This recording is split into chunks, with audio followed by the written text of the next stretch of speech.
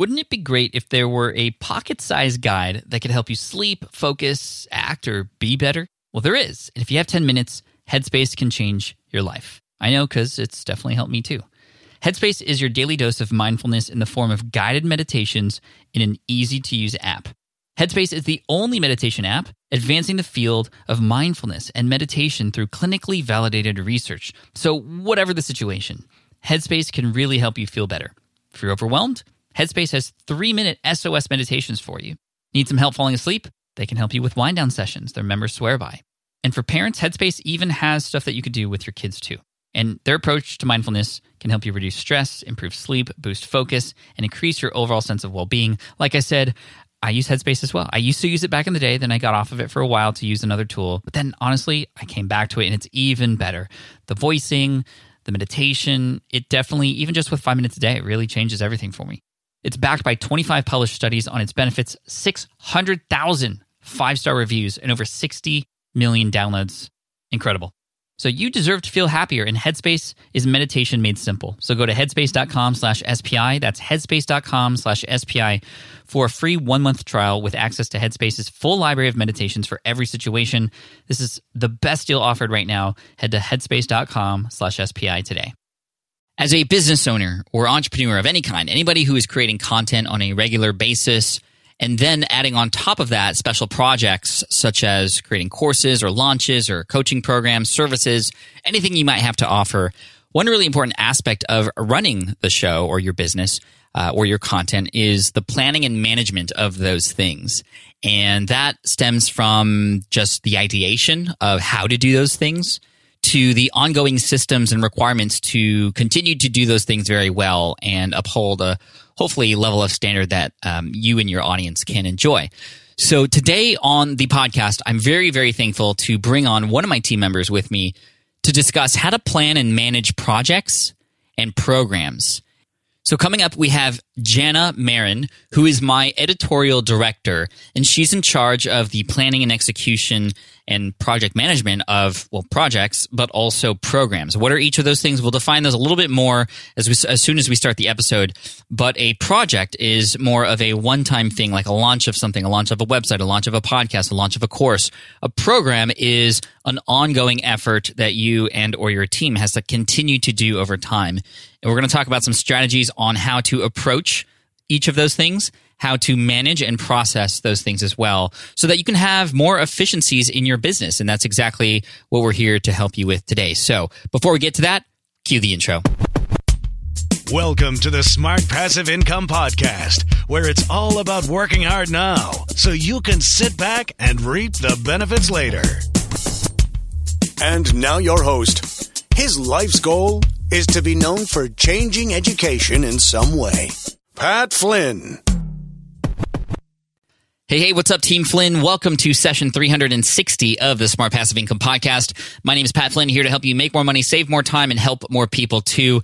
And today, again, we have my editorial director, Janna Maron, on to teach us a lot about managing projects and programs. Each of us who is doing online business has to know these skills. So sit back, relax, or take notes and listen in as we get schooled by Janna, who we just love on our team because she's amazing. She is the reason why a lot of what you are listening to and see and interact with exists on in my brand. So here we go. Janna Maron, everybody.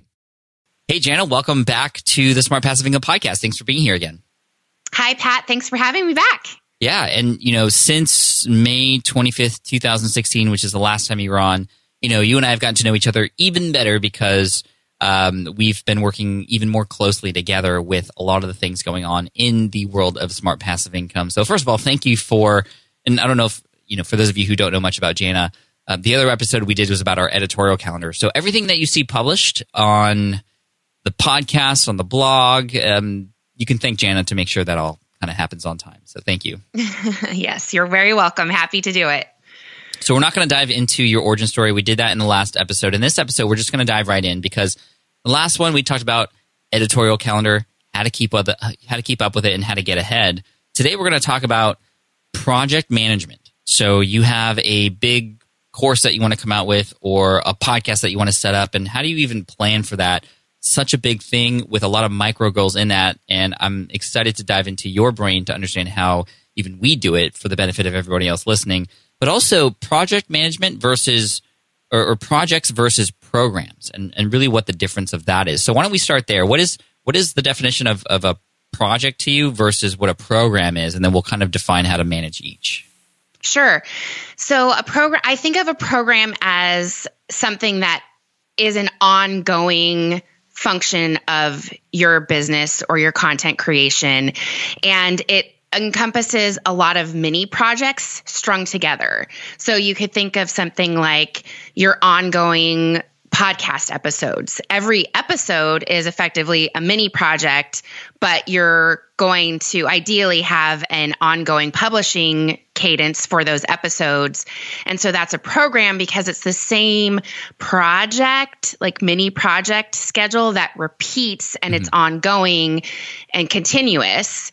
Whereas a project is a much bigger, longer, usually higher stakes, and it has a definite deadline and an end date. So that would be something like you mentioned, a course, an online course, or a book, or an event. So something that's like usually much more like a one-time kind of big thing, as opposed to something in your business that's ongoing and encompasses, like I said, a lot of mini projects strung together. Gotcha. And many businesses will have a mixture of each of these things, just like ours. So in addition to the podcast, what are some other programmatic elements that we have going on that you help manage? Yeah, so everything that you see on the blog would be considered a program. It's anything from the regular blog posts that are published. I mentioned the podcast episodes already. You have 2 podcasts that you're currently doing on a weekly basis. Emails, any like ongoing editorial emails that would be more like a newsletter, weekly or monthly. That's a separate type of email function from like a launch, where a launch and you're doing marketing emails. That's what I would say where emails cross over into the project category. Got it. And then what are some project categories that we have other than that? Projects for us include books, courses, events.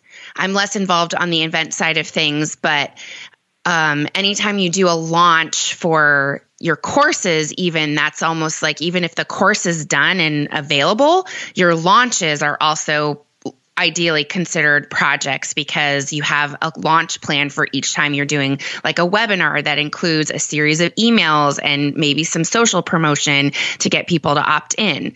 So those are the different type of projects that we often do. Got it. Are there major differences in how to manage each of these things? What would be the high level sort of differences between how to manage and plan for each of these? So you mean still the difference between programs and projects? Yeah. Yeah, okay. So for programs, the ideal program is kind of set up and running on its own.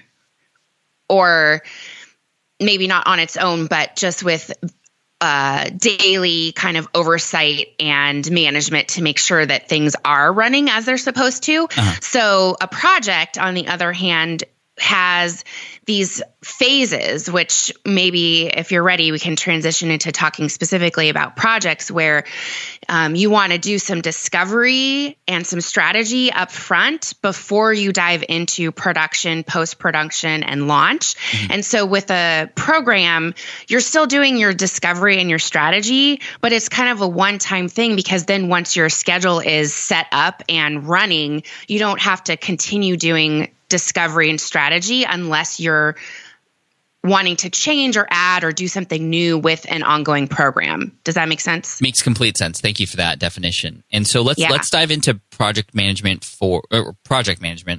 And let's just take a hypothetical example. And you and much of the rest of the team are very well versed in the world of books and publishing books and those kinds of things. I mean, we could take anything and make it a project, right? Like a course, or I would assume that the launch of a podcast would be a project, and then the ongoing part of it would be the programming, right? Exactly. Okay, I got it right. So let's just take a book, and we're in the middle of processing a book right now. And so can you tell us exactly how we plan a book. A book is a huge thing, and it encompasses a number of moving parts and pieces and deliverables, and it just drives me crazy just thinking about how many things are involved. So this is why I'm very thankful I have you. So without overwhelming us, tell us if we're planning on writing and launching a book, like how do we even begin, and what are the different components, and how do we manage that? So I mentioned the sort of like 4 phases of projects. Discovery, discovery and strategy. I kind of group those two together. Production, post-production, and launch. So with a book, your discovery phase, and really any project, the discovery and strategy phase is like, you have an idea. Okay, great. This is the phase where you start to explore and define what that idea really is. So for a book, this is where you start to talk about what's the focus, what are the themes, who's the audience, and you really identify all those parts of the book, and that helps you to inform how you go about doing your strategy and planning around, okay, we want to start engaging these type of folks in preparation for when the book is ready to release to them, and start to kind of cultivate and develop that interest with the group of people who would be your ideal readers, right? And your strategy phase is informed, like I group discovery and strategy together because you're doing a lot of research and gathering inputs. So you're researching maybe your ideal audience. You're also collecting inputs from stakeholders who would be involved with helping you produce the book. So if you have a team, anyone who's going to touch that project is a stakeholder because they have a part to contribute and they have input on how things could work or not work, or the best way to do things, or how long things are going to take. So it's really important to get the stakeholders to give input and just validate the plan that you're creating before you give them a plan and they say, hey, wait a second, I need way more time to do this part of the plan, and you haven't given me that in your schedule. Is this process, so the discovery and strategy phase, is this also, especially if this is your first time doing something like this, is this where you're just trying to figure out, okay, well, this is what the roadmap is probably going to look like from this point forward, and let's just discover what all those pieces are, even before we start producing this book? Yeah, exactly. So your strategy is definitely part of it's the planning phase. It's where you kind of think about the project as a whole, think about an ideal target deadline or launch, and then start to work your way backwards into, okay, what are the high level milestone deadlines along the way to obtain that goal? What are the this is where you start to think about breaking the project into smaller, more manageable chunks. So for example, with the book, the smaller manageable chunks of a book would be chapters. And you start to think about, okay, is it reasonable for, and we're thinking about like production would be the second phase. So how quickly could you conceivably write, if it's a full length book, somewhere between 10, 15, 20 chapters? Is it a chapter a month? Do you want to go faster than that, slower than that? So that's all part of the strategy discovery phase. One superpower that, you have that I've known and had learned very quickly after you obviously got to know me was, and me being a visionary, somebody who has huge ideas that might not know how much time certain things might take. You are very good at bringing me back down to earth, essentially, and not in a sort of Debbie Downer kind of way, but more of a realistic, like, hey, Pat, like, hey, this is great, but realistically, like, let's figure out how many books we can write this year. Because remember, when we wrote Will It Fly, we were beginning to plan to write 4 books in 1 year, which, like, now that I'm even saying it out loud, I'm just like, what was I thinking? That's like ridiculous. And then literally you proved to me, you showed me a spreadsheet. You're like, okay, Pat, you want to do 4 books this year? Here's how we're going to do it. And you laid out the plan. You showed me a spreadsheet, and you had 4 books like overlapping each other on when certain things were happening, when editing was going to be happening versus when writing was happening versus when marketing was going to happen for another. And it just became very clear to me that, like, okay, that's not going to work, or I will drive myself crazy. So I think for people like me, and a lot of the people who are listening are people like me who just have these big visions. I want to write a book. I have these big, great ideas.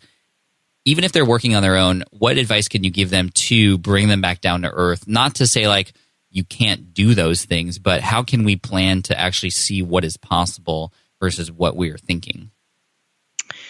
I love that you said I helped you be a little more realistic because I do try to maintain like a realist perspective, and it can often be perceived as like as a more pessimistic, negative perspective when I'm the one who has to say, "Hang on a second, we can't do all of those things," or let's look at what it would take to do all of those things if we were really going to try.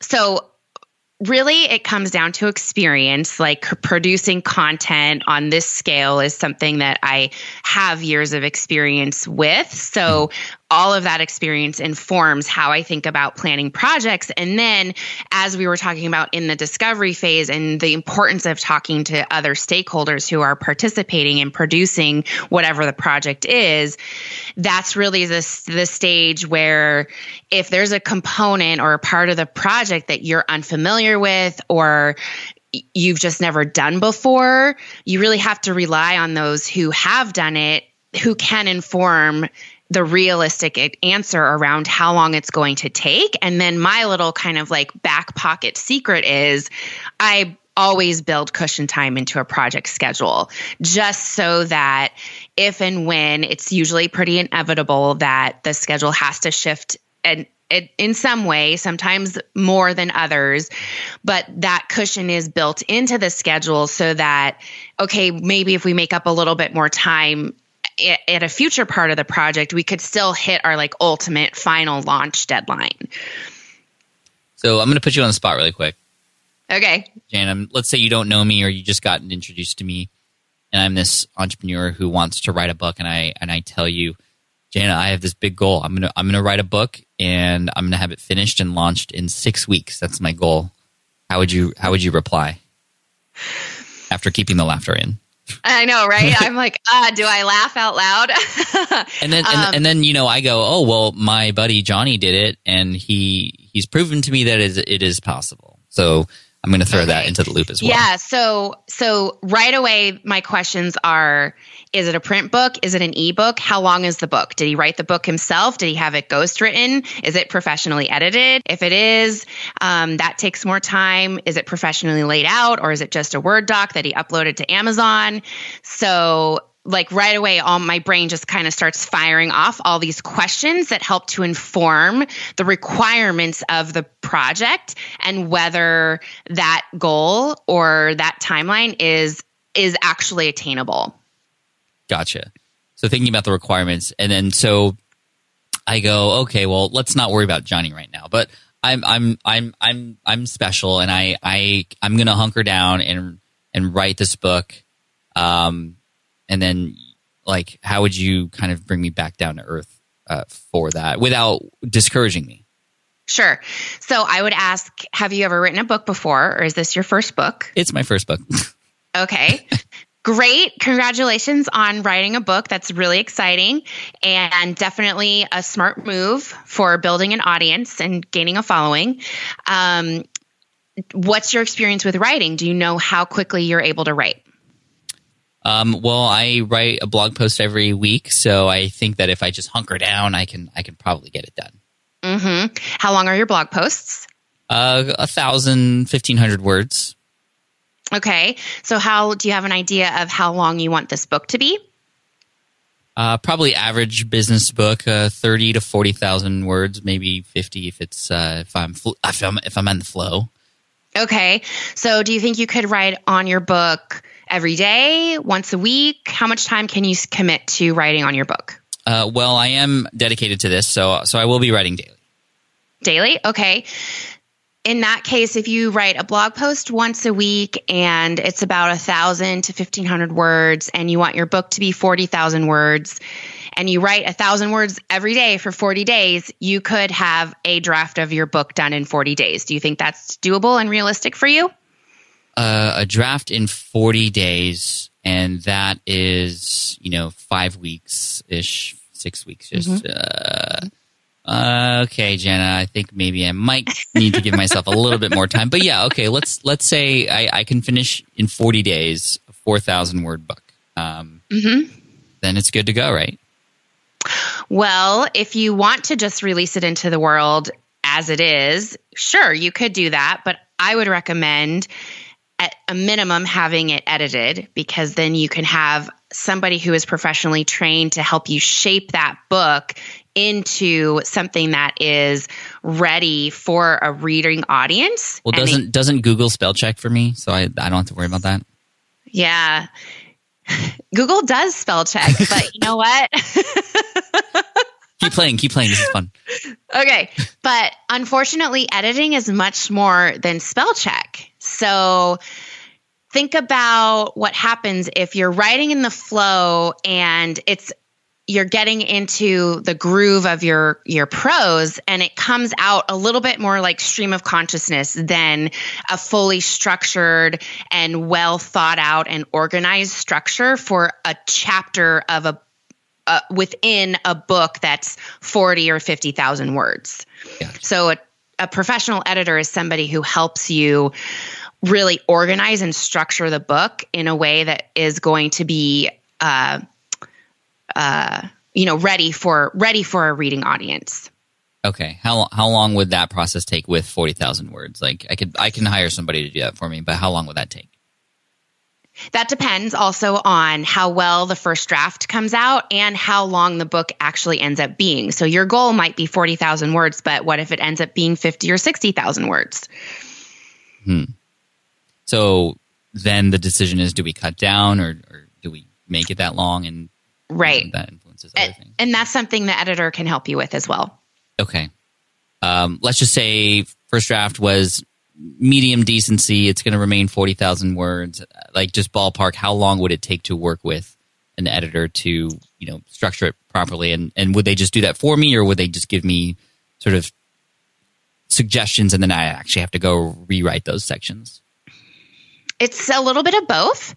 So typically the first phase of editing would be a developmental edit, which is what I was describing about looking at the structure and the organization of the book. And if there's any additional, like, missing areas or sections that the editor recommends still is written. Mm-hmm. And in that case, the editor would make suggestions to you for you to go back and spend some more time working on those revisions. Okay. So an editor could probably do on a 40 to 60,000 word book, assuming this person is focused only on your book, that work could be done probably in 2 weeks, 3 weeks max. And then it's again back on you as the author. How long would it take you to implement those revisions and come up with a revised draft? So we're already approaching 10 weeks into this. So my 6-week mark is probably a little bit off if I want to do this right. Right. And scene. Okay, great job, Janna. Thank you. That was fun. Hopefully that just gives you a little bit of insight for those of you listening on the kinds of conversations you should be having, and maybe the kinds of questions you can ask and you should be asking. Because there's a lot more to a lot of these bigger projects than the eye would have you see up front or on the surface. And this is why people like Janna and her experience are so valuable. And so I know a lot of people right now are like, all right, really what I need is a Janna. Where can I go get a Janna? And essentially, Janna, why don't you let everybody know kind of a little bit of your job description and your role and maybe what the title is. That way people can go and perhaps seek people like you.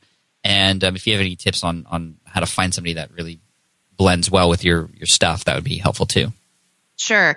So my official title with Flindustries and SPI is Content Director, which means I am in charge of overseeing all of the content initiatives for SPI. So that does include the blog and the podcast and the sort of ongoing content program that we have already talked about for the brand. And then, of course, special content projects, which include books and courses primarily. We will also do longer PDF downloads and lead magnets. So that would also fall under my purview when we have those projects arrive. Sometimes they're longer, sometimes they're shorter. We just recently published a big epic guide, your epic guide to affiliate marketing. So that's a different type of content project that was something that I was leading on as well. So for somebody who does what I do, I would definitely say if we're talking about content, you want to look for somebody who has experience working with content. And that's usually somebody who has the position would be something with content or editor or editorial in the title, because that person can help to think about the way that your audience will be engaging with the messages that you're producing and the best way to craft those messages and plan and schedule those messages. That's why the content editorial experience is important. But if it's not content related, then that's less important. And in that case, you're looking for someone who really is a true project manager. And I think we did cover this a little bit in the last episode I was on, Pat, where in the content management space, there's overlap. It's like you want somebody who has experience with the content and editorial and the project management. So it's kind of like a specialized type of project manager, if you will. Does that answer the question? Yeah, absolutely. Thank you. That's super helpful. Mm-hmm. So we gave an example of a project and how to potentially think through that and manage that along the way. Of course, there's going to be adjustments, and you'd want to work backwards from a deadline that is realistic, of course, with cushion in there to keep it safe. And I think hopefully that'll help people with future planning for their big launches and big projects in the future. But let's talk about programming. These are the things like your blog that you consistently publish to, your podcast, your YouTube channel, whatever the platform might be, your social channels, anything that requires sort of programming or sort of recurring elements each time. I love this topic because it allows us for opportunities for optimization, for getting time back, where initially when you first tried writing a blog post or creating a podcast episode, it would take hours. You're probably seeing as you do it more often, it takes less hours. But when you start to think about it programmatically and think ahead, a lot of what we talked about in the last episode, 215, with your content calendar, and then having a team to support that, I mean, it can be a machine, and that's what SPI's been for the past couple of years, especially on the podcast and blog front. It's felt like a machine, and that's really honestly what has opened up more time for me and Caleb to do some fun things and experiments on the YouTube front, where else I wouldn't have had the time to do that. So that's really fun and exciting, but it is really all because of what Janna has helped put together for programmatic elements to help support those things. So can you share how one might approach, if they have a single channel, how to plan and manage that programmatically to get the most time back and to have the least overwhelm, I guess you could say? Definitely emphasize the importance of planning, even with project management, project or program. I can't stress enough the importance of planning, because that's really where you spend your time thinking about, okay, what do I want to do on my blog for the next 6 to 12 months?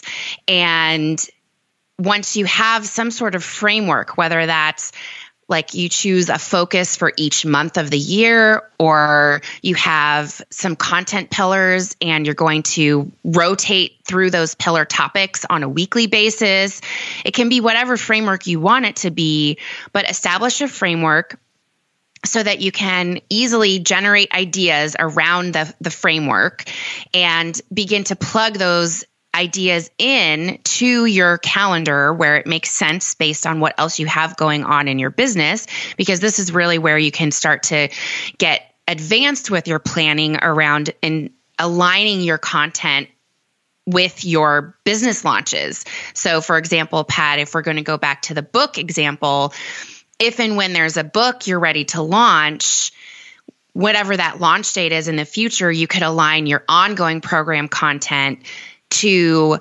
be around the similar book topics leading up to the release of the book. And it just kind of primes your audience and gets them ready for, oh, now I'm really ready to like buy this book when it's available. So the planning is super important. And then from there, the thing that does for you is okay, let's say you have 3 to 6 months of topics planned out for your blog and you're going to write a blog post every week. As soon as you sit down to write, now you know exactly what you're going to write. You don't have to spend any time thinking or brainstorming or coming up with a topic because that's already been decided.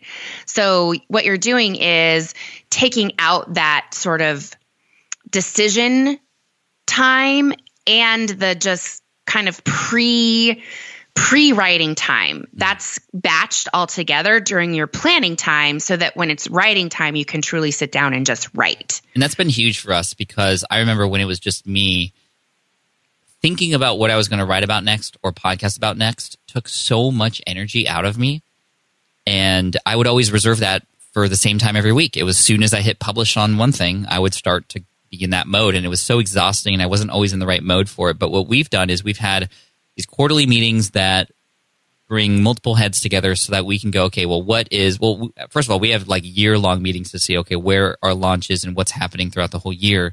But then we come together again throughout the year to determine for future purposes, okay, like what content is going to be created to support that and what's going to go where. And so when it's my day to write, which is usually Mondays, I know exactly what I'm already going to be writing about. I already know ahead of time. That way my brain is even already sort of ahead of and way past the sort of what am I going to write about sort of mode. So it just becomes so much easier because I can get in the writing mode much quicker and I optimize my time and the writing is better and I'm not exhausted from just the thought process of what am I going to write about. I'm exhausted when we plan though. Like I'm not going to pretend like planning a whole bunch of things together is not easy. It's definitely worth it though. Sure. So then when you start to involve a team, Janna, which we have an amazing team that helps support us on the content front, how do we get people to do the right things at the right time? I've always been very curious about that. Like, how have you been able to schedule that properly so that as soon as I write a draft, it goes to somebody who then edits it, and then it goes to somebody who then posts it, who then there's a trigger to create the image that goes along. Like how do we start to figure all that out? Yeah, so that's also part of planning because once you have your topics planned out for the year, there's a different kind of planning that is involved with just planning the workflow, and that's really your post-production. So you're actually generating the written content or the audio content. That's your production phase, right? So once that's created, you're into post-production, and that's where our team starts to support the ongoing content that we do for SPI. We handle all the post-production. And that really is another part of project management because you're thinking about, okay, what are the steps that happen as soon as Pat has a blog post drafted? What happens next? Somebody reads it and gives some feedback and sees if Pat wants to do any revisions. What happens next? Somebody does a copy edit on that blog post. What happens next? Somebody takes that blog post and formats it and configures it in WordPress. What happens next? Somebody creates a graphic and uploads it to the blog post.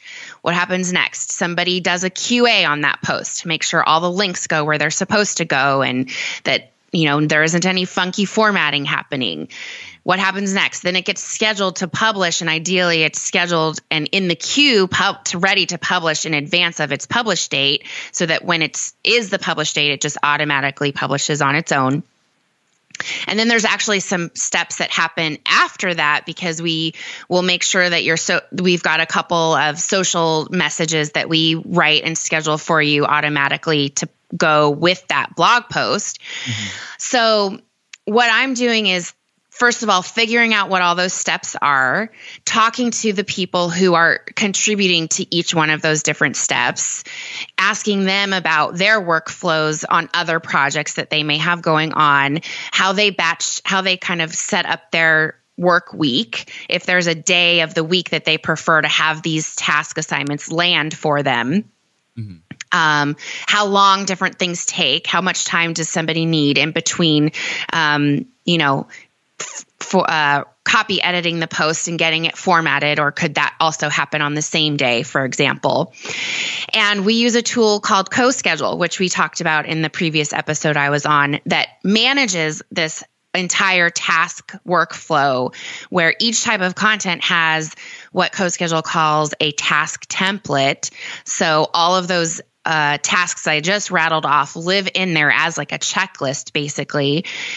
It's set up with relative deadlines for each task. So if the blog post is going to publish on, just say hypothetically, Monday, March 1st, I don't know if that's actually a Monday, but then the task right before that would be due, say, 14 days before the publish date. So I don't actually have to manually put in the deadline. The software is intuitive and has that relative due date, and it will automatically land on the appropriate date once I attach the task template to that piece of content.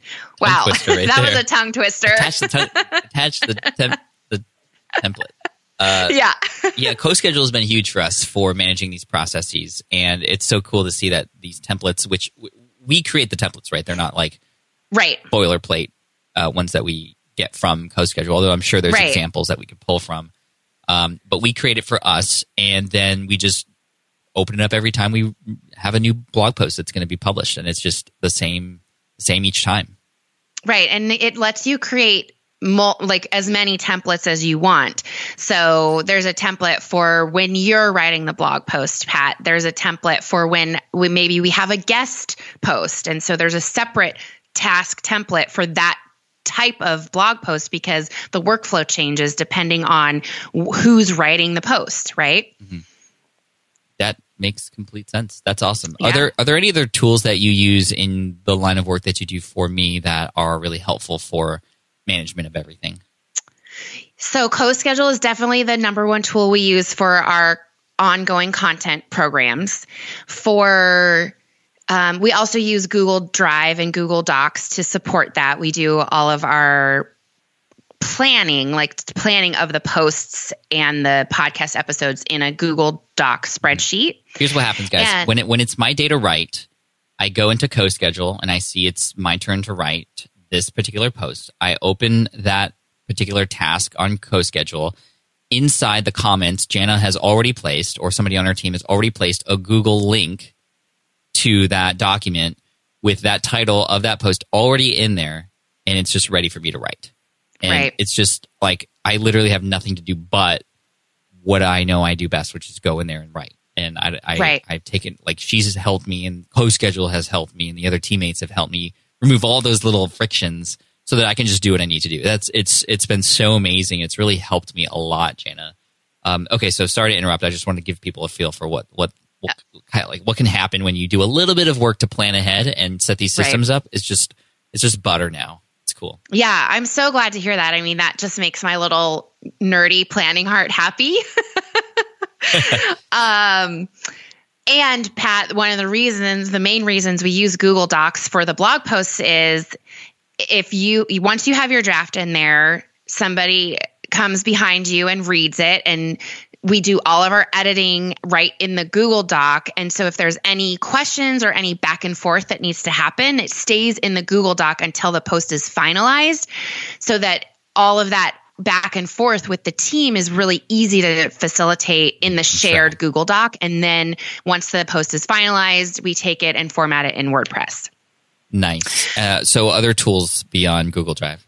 Yeah. So for projects that are not ongoing content programs for us, we started using a tool, I think it was probably about a year ago, a tool called Airtable, which is, honestly, sometimes I have a hard time describing it. It's sort of like a spreadsheet, but it does way more than just a spreadsheet. And it allows us to plan our projects and group them by our deadlines and by projects. And it's a much more intuitive interface for managing data. And effectively, if you think about it, tasks and deadlines are data. So it's a data management tool that is fun to use. Yeah, it says part spreadsheet, part database, and entirely flexible. Teams use Airtable to organize their work their way. So it is kind of hard to describe. It parts of it do look a little bit like Trello, but it to me mostly looks like a spreadsheet. But the way we've used it allows for like drop-down menus and other things that when tasks get complete, we can click them off and then they get moved somewhere. And I don't really know exactly all that goes on there. You guys are just super nerdy with all this stuff. But have we used Trello in the past, and did we enjoy that? And did we? I think I remember we used Trello before, but I feel like maybe the team was using Trello right when I came on board, and that was a popular one that people use. Right. So the one thing that's interesting about Airtable is you said it looks like Trello or a spreadsheet. Well, so what happens is you put all your data in there and then you can configure the view however you want. So if you prefer to look at it like a spreadsheet, you can do that. You can also change it and it will automatically display your data as a Kanban view, which is what the Trello view is. And you can also ask it to do a calendar view. So it's pretty slick. Yeah, I'm looking at this. It looks like it's pretty versatile. You could use it for novel planning, screenwriting, story planners. You can use it for copy management, growth experience. There's a whole bunch of stuff. I don't want to get lost in that right now. Anyway. Yeah. Okay, cool. So we talked about project management. We talked about programmatic management. When you have a little bit more on the team, like when you have other people involved, how do you ensure, and I know this is coming from, let's say, the entrepreneur who's listening, who they have a team. They don't necessarily have an integrator or a Janna, but they have team members doing a lot of these tasks. They are essentially playing your role.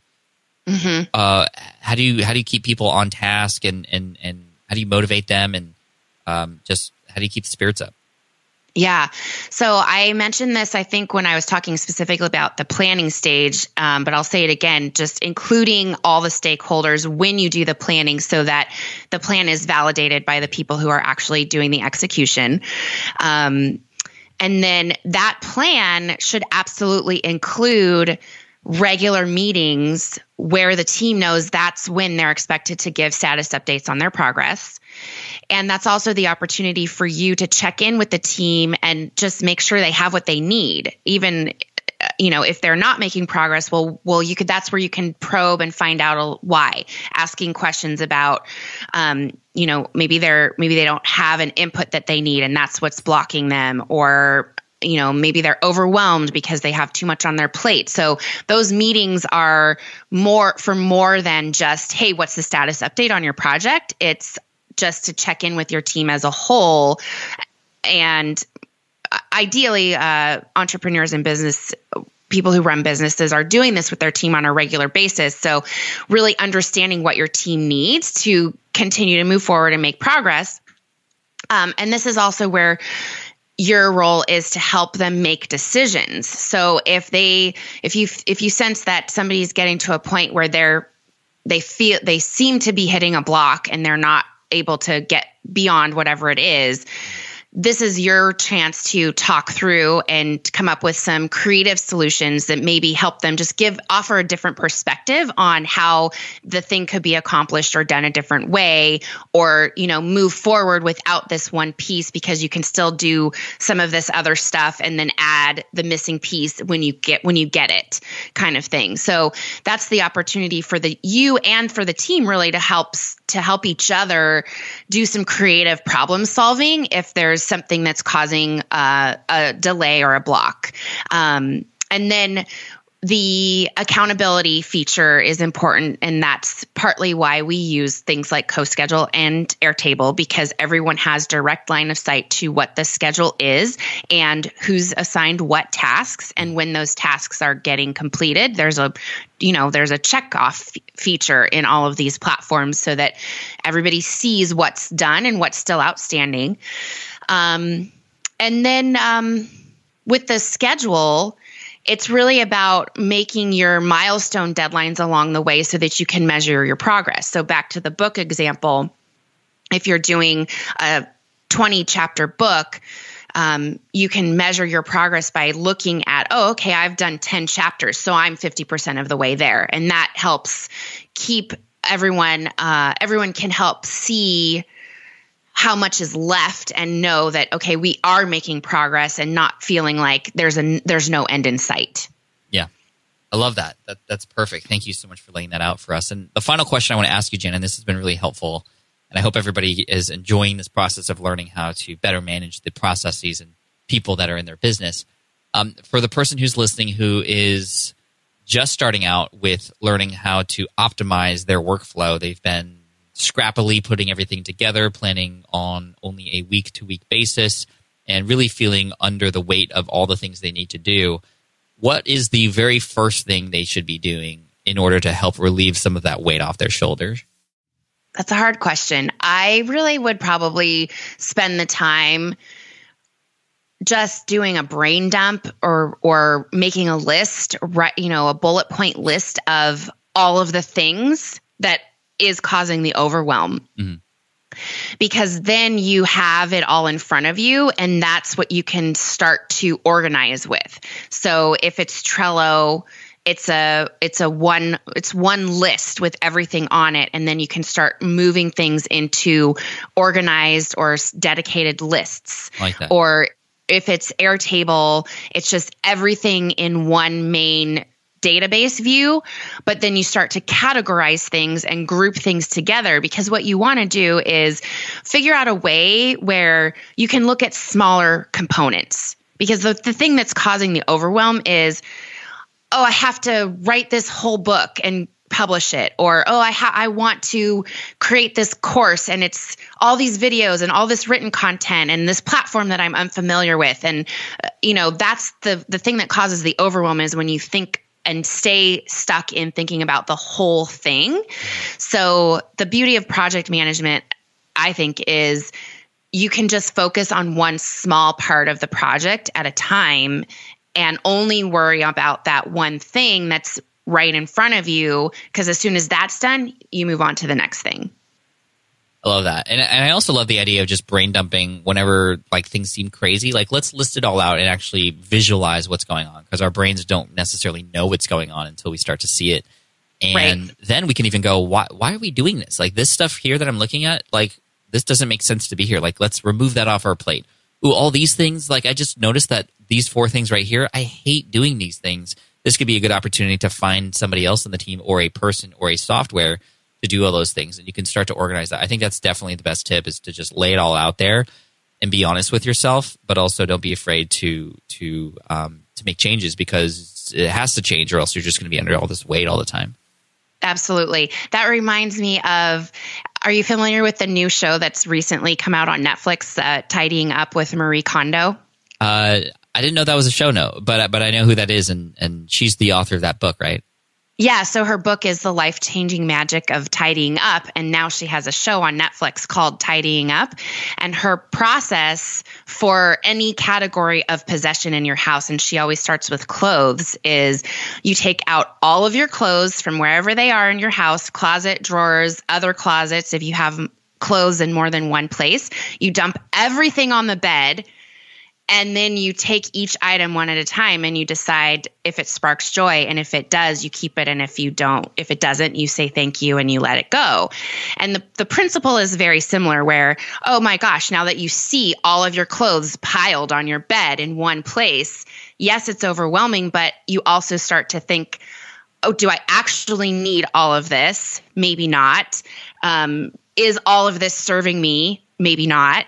And you just start to make steps and progress, one thing at a time. Yeah, that's great. No, I'm going to watch that show, because I think that's something I could do in certain areas of the home. Mm-hmm. Although I think I saw something on Twitter the other day. She had mentioned that, this is sort of a side random thing to finish off, but I know you love books, obviously, and have and are writing books. She had mentioned to do the same thing with books, but to me, I'm like, yes. No, I keep my books. I want to keep all my books, but how do you feel about that? So the way she does it in the book is she's got different categories, and you're supposed to progress through the categories of possessions in your home. And books is its own category. So it's clothes, books, papers. I forget all the categories, but when I read the book, I definitely had this reaction of like, I don't think I could do that with my books. Yeah. But then I did. No and way. I did. Yeah. And because what happens is it happens with anything else that you are fond of, right? Like for some people it's clothes, for some people it's books. For one person on one of the episodes, it was just like sentimental papers, like letters and cards, and anything like that can just build up and kind of like explode in your living space over time. Yeah. And it really just forces you to think about, okay, why am I keeping the things that I'm keeping? And what are the things that really truly bring me joy in my life? Mm-hmm. Like, am I keeping these things because they bring me joy, or am I keeping things because I think I have to, or because I think they demonstrate how many books I've read, or, whatever the case may be. So, well, maybe some of the listeners could go through the same exercise with the podcasts they listen to, and hopefully if you do that, which may open up more time to take action, you keep this one on because you understand hopefully how valuable it can be for you. But anyway, just thank you again, Janna, for coming on. I honestly don't know if I'm going to keep that last part in there because I don't want to hint at people not subscribing. But hey, you know what? If you love the show, you should stick around. And if you don't, you should leave. I mean, I hope that you go do the things that you love and listen to the things you enjoy. And I just hope SPI is one of those things. And I know I've enjoyed listening, and hopefully you have enjoyed listening to Janna here as well. Janna, thank you so much for being a part of the team, for sharing all this information, for helping us live a less messy life as a business owner. Yes, absolutely, Pat. Thanks for having me. Thank you. All right, I hope you enjoyed that episode with Janna. Again, you can see her handiwork everywhere related to smart passive income and the things that get published and promoted on the blog and the website, on the podcast, and all those sorts of things. So she is the one behind the scenes helping to make sure everything's running so that we can meet our deadlines and ultimately better serve you. So let me know what you think. If you want to leave some comments or have any thoughts about this or follow-up questions, I'd be happy to pass that on to Janna for you. If you go to smartpassiveincome.com/session360, one more time, smartpassiveincome.com/session360. You can leave comments there and also get all the notes for the tools we recommended and the resources and all those kinds of things. So again, thank you so much. I appreciate you. I know a lot of you are excited to get to know more of my team down the road. You've already listened to my CFO and COO, Matt, in episode 354. We got a really great response with that. That's when we announced that I have this big team and am able to better serve. And, as many of you know, this is new for me. I've been myself, my own employee for 10 years up until January 1st. And it's been a really fun thing to actually have real people.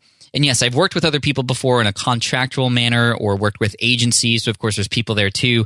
But having real people who are real employees who are not just like helping you out and supporting you fully, but also that you rely on and rely on you. It's pretty amazing. It's like a family. It is a family. And Janna, I'm very thankful that she's a part of it, and I hope that is inspirational and helpful for you. It took a long time to get here, and of course, you don't have to hire somebody to help yourself program and project manage. You can take a lot of the things that we discussed today and implement them right now in your business. So just take the most helpful and useful thing and start to try that and test it out and experiment and see what happens. If you want to share this with a team member, feel free to do that. And if you have any follow-up questions, again, smartpassiveincome.com/session360. Team Flynn, you're amazing. I appreciate you. Team Flynn for the win. Thanks for listening to the Smart Passive Income Podcast at www.smartpassiveincome.com.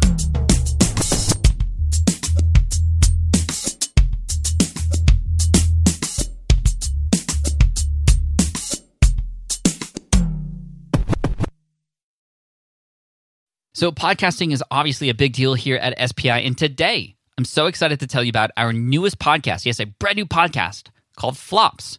Flops is all about exploring, celebrating, and normalizing failure in the entrepreneurial journey. Every entrepreneur experiences failure at some point, so I love that we're just facing it head on here. And the show is hosted by two members of the team, Karen and Ray, and in it they talk to entrepreneurs who have had stumbles, setbacks, and flat-out failures. These guests are honest and generous with their stories, and I think they offer hope and encouragement for all other entrepreneurs out there because we all experience it, right? We all experience failure. For example, in the first episode, Ray talks to John, who got caught up in a Ponzi scheme. It's a story with twists and turns that will keep you hooked. It's a great story. I highly recommend you check it out. But one thing I love about Flops is that it doesn't dwell on the failure, and it always finds a bright side. I really love it, and I think you will too.